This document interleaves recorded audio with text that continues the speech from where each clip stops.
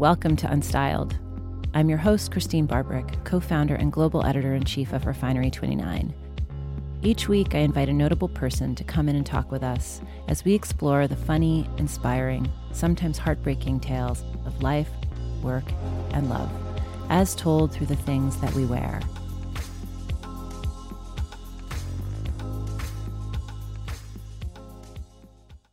Rachel Comey is one of those clandestine rockumentary-style origin stories. She wasn't even a formal designer yet, spending her free time costuming scrappy local bands here in New York City, when the thin white duke himself, yes, David Bowie, saw a handmade shirt of hers and wanted one for himself. She was just a freelance production assistant and charged him what she then perceived as, quote, a lot of money. It was $200. That was 15 years ago, and today it's not just the late, beautiful Bowie who became such a fan of her quietly iconic line. Parker Posey, Cindy Sherman, Maggie Gyllenhaal, they're all part of Comey's eclectic crew. And it was Vogue magazine who recently referred to her now collectible Legion jeans among the most tenor-setting denim styles in recent memory. Her 10 million plus annual business no longer has menswear on offer, but it's the roots of these early, sedately stylish pieces that have given her cult-like women's wear brand a rare, enduring fascination. She's never taken seed money and funded her first few years on interest-free credit cards. She's never taken out an ad, and over the course of almost 2 decades, she's managed, at one point or another, nearly every aspect of her business. In a time when brands are cutting back or shutting down with regularity, Rachel Comey, now with 2 flagship stores on both coasts, has unwittingly become the face of a new brand of American fashion, one that's personal, reverent, artistic, and, most importantly for her, self-made. Hi, Rachel. Good morning. Hi. Thank you so much for being a guest on Unstyled today. I'm excited. I wanted to start with an image that I have in my head that whenever I think about you, for some reason, this image comes up often. You were showing your collection at a gymnasium at a public school on the Lower East Side. Do you remember that? Yeah, I love that gym. Even in those early days, I'd never been to a show that was in a space like that before, that was in kind of a unexpected location that gave you an experience. It wasn't just about the clothes. And I would love to have you tell us about that experience and when you were planning that show. Thank you so much, first of all. That show, was in the gymnasium. We had that surf rock band from Vermont play. Early on, I didn't know anything about anything in fashion, to be honest. And so I was just trying to do things however seemed right to me, just kind of following my gut instincts and finding weird spaces and finding models that intrigue me in a different way beyond just being beautiful. All of those elements together obviously create a more interesting experience. So I think I was just following whatever track I could find at the time, you know. Did you think it was like a form of performance art? I mean, I think that there's an exchange happening in any kind of show, fashion or otherwise. So I think that the audience is just as important as the, designer or the model or the makeup artist. It's like an exchange. And I think that's so much about what clothing, design, and style is about: communication.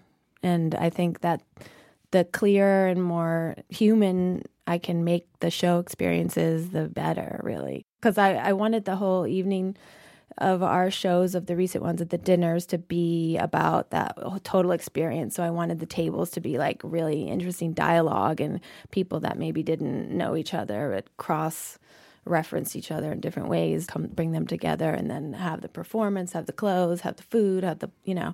Speaking of performance, the way that you collaborate with other kinds of artists and other kinds of mediums, your guest role on High Maintenance, and you've worked with everyone from Tracee Ellis Ross to Justin Vivian Bond, Heather Lawless. Oh, yeah. And I always think of those moments, the way that you create more of an experience, so it's not just about the clothes, but it gives the clothes real context. Tell me about those collaborations and like why you like to do that, why you like to bring other people into those performances.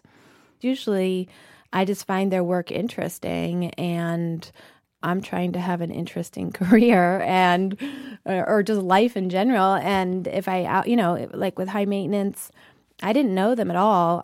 One of the women that works for me, young woman, she introduced me to the show, and I just thought it was so great, and I was so relieved to see something about New York that felt so relevant and real and now. So I just wrote them and I said, I love your work. Like, it's just great. Good job. Keep going, They wrote back like, oh my God, we're huge fans of yours and, let's meet. And so we met and we were like, oh, hey, wow, cool. You guys are awesome. Good to know you. And a few months later, they wrote me and were, like, we had an idea. We wanted to run it by you. And then they just sent me the script for that episode that they did, called Rachel. And he wears your clothes, too. Remember when he dresses up in all of your clothes? Yeah. I mean, in the show. Yeah. Yeah, Dan Stevens. Yeah. Well, in real life, he wears all your clothes, too. In real life, he does, too. Yeah. I know. He looks great now. He's like sample size. So you've been in business now for, is it 15 years? Yeah, 15 this year. What do you think the hardest part has been in not just growing your business, but really staying true to what you've been wanting to accomplish as an entrepreneur and as a designer? What do you think the toughest things have been? There's been so many hurdles. It took me 6 years to get out of debt. I was just, when I started, I'd gotten fired from my job for doing this on the side. But that was kind of a blessing disguised because I was always like a really hard worker. Someone says like clean the toilet, I'd be like, okay, here I go. so it's kind of good because then I got on unemployment. I was like, I just have to go for it. I think I'm gonna have a show. I didn't even know what I was doing. And then 9/11 happened and they extended unemployment. So I had 8 months of unemployment. And then I started moving stuff from one credit card to another credit card to another credit card, and then with no investment. No. And then all on your own. Yeah. And then freelancing on the side at like the Gap where they would call me in. And I remember that they paid me $75 an hour. And my job was to make like color copies and like mood boards and stuff. It was so insanely easy. I thought I was getting paid like so much money. I couldn't believe it. And I would on the side, like at the photocopy machine, get on the phone with my intern and be like, pick up the fabric and bring it over there. And I did that for like 2 years probably on and off, that different kinds of costume jobs and whatever. And then after 6 years, like crawled out of debt and hired my first employee. What's her name? Let's give her a shout out. Michelle Garrett and Allison Hill. Those are my first 2 employees and they still work with me, which is awesome. When you're building a business, a lot of times it takes a lot of convincing of yourself about what it is you're trying to accomplish, what it is you want to put out there into the world. Do you have any moments like that? I'm sure you have a lot of them, but tell us about one of them. Before I started my line, which when I started was men's shirts, button-down shirts, just seemed like a really nice, basic place to start where I could learn and, I could make design decisions based on my personal aesthetic, but simultaneously learn because I wasn't adding like a third sleeve or anything. Before that, I was like experimenting and just making things for performers and, kind of costume stuff. And I had a boyfriend at the time that was a musician. He was always wearing my stuff on stage. And then I had a friend who was a stylist, Avina Gallagher. Mm-hmm. And she came to me and said, do you have any more of those shirts that you were making for your boyfriend? I'm styling Bowie for this tour that's coming up. And I was like, sure, yeah, whatever. And I gave her, some stuff to take to him. And a week later, she calls me and says, Bowie loves them. He's wearing them to this and to that and to this and that. And he wants to buy them. And how much do you want to sell them for? She was like, it's David Bowie, so don't worry about it. He's got a lot of money. Just charge whatever you want. And I like the most expensive thing I could think of was $200. So she was like, okay. So she bought 2, whatever. So that was kind of the beginning. And then that made me think like, wow, men need shirts, we started introducing women's, but still all these stores that I liked and related to on a personal level weren't buying the collection. And I thought, what is going on? At some point we decided to take the sales in-house, and that's when Isha started working with me. Yeah, another great employee and friend, Thaisa Sokolsky. So she came and worked with me, and we were like, we know that we're wearing this stuff, so there's got to be other people out there. Like, it was just a moment of saying like, wait, we have to do this ourselves for a second and trust our own instincts here and see what we can do. And so we just started from scratch and then started reaching out to stores we liked and it worked. And it worked. And, we've just been kind of growing from there. But It's that moment of kind of listening to what the market is telling, or what the industry is telling you and trying to figure out what that means for you, and then realizing, wait, I can just do what makes sense for me, and the industry can decide later, like what they think, Like making your own rules. Yeah. So your Legion pant, they really kind of launched this sort of frenzy, and I don't think I've ever seen in recent times, other than with maybe a few it bags, a piece that had got knocked off so much. It was like minutes after we saw it in your show. How does that make you feel? In general, I find it flattering. But I mean, I was kind of bummed because at the beginning moment, like we couldn't manufacture quick enough because I can't compete with those big box stores. So I felt like we lost out on some ways. But I mean, it was a surprise though to me because I thought that when we made that item that people would think it was crazy. That item was inspired by growing up in the 70s and, I'm kind of on the shorter side. My mom would hem up my pants like 4 inches or something, and then as you grew, you just took the hem out. And I was always kind of humiliated that I would have like a darker wash and it was obvious that the hem was taken out and stuff. Of course, I would never hem my kids' pants now. I just like cut them and like have fun. And if they're short, they're short, and they're long, they're long. So it was kind of something I was. Ryan Reynolds here from Mint Mobile. With the price of just about everything going up during inflation, we thought we'd bring our prices down. So to help us, we brought in a reverse auctioneer, which is apparently a thing. Mint Mobile Unlimited Premium Wireless. How to get 30, 30, bit to get 30, bit to get 20, 20, 20, bit to get 20, 20, bit to get 15, 15, 15, 15, just $15 a month? Sold! Give it a try at mintmobile.com/switch. $45 up front for 3 months plus taxes and fees. Promo rate for new customers for limited time. Unlimited more than 40 gigabytes per month. Slows full terms at mintmobile.com. A little bit embarrassed about growing up. So when we designed it as a thing, it was like a therapeutic release or something. I love that this episode is focused on making a business, really having control of it and having it really be a true reflection of what you want it to be. How has that been having 2 small children? You have a daughter and a son. How has that changed you as an entrepreneur? Well, my goal always from a young age was to just have an interesting career and an interesting life. And it really isn't about, winning this month or next year or like having 200 stores or, it's really about the creative day to day and the environment that I work in and the people I work with and the stuff we're making. Is it exciting? Does it inspire me? Does it feel fresh? Does it feel interesting? Am I learning? All that stuff. So then when, become a parent, that just kind of becomes part of the situation. So now it's just a little more complicated and I rely on a lot more people. My partner in life is super generous and really kind of gave up his career to come and work with me and to help parent our children. So he's huge support in both the business and with the children. And that makes things possible. And and as people that I work with on my team, they become mothers and fathers, like that's just becomes part of the equation. And we just all have to kind of support each other. And that kind of thinking helps to balance everything for me, And it's not like a brand thing, it's about just being a designer and enjoying the journey or whatever, people. Do you think your kids have made you more creative? Yeah, sure. Why not? They, I'll give it to them. Yeah, sure. They help me see things differently, which is always so fun as a creative person in general. You agree, but, making you look at something backwards or, different. You're like, oh yeah, okay. You've never taken an investment in Rachel Comey. No. Has it been stressful, really, in the beginning, bootstrapping it, but also really managing the financial health of the company? Yes, very stressful. Yeah, super stressful. What's your advice to people that are doing that and really navigating it for the first time? How do you get it right? I mean, I have been very conservative over the years, and I think that was really super smart and helpful the first 10 years.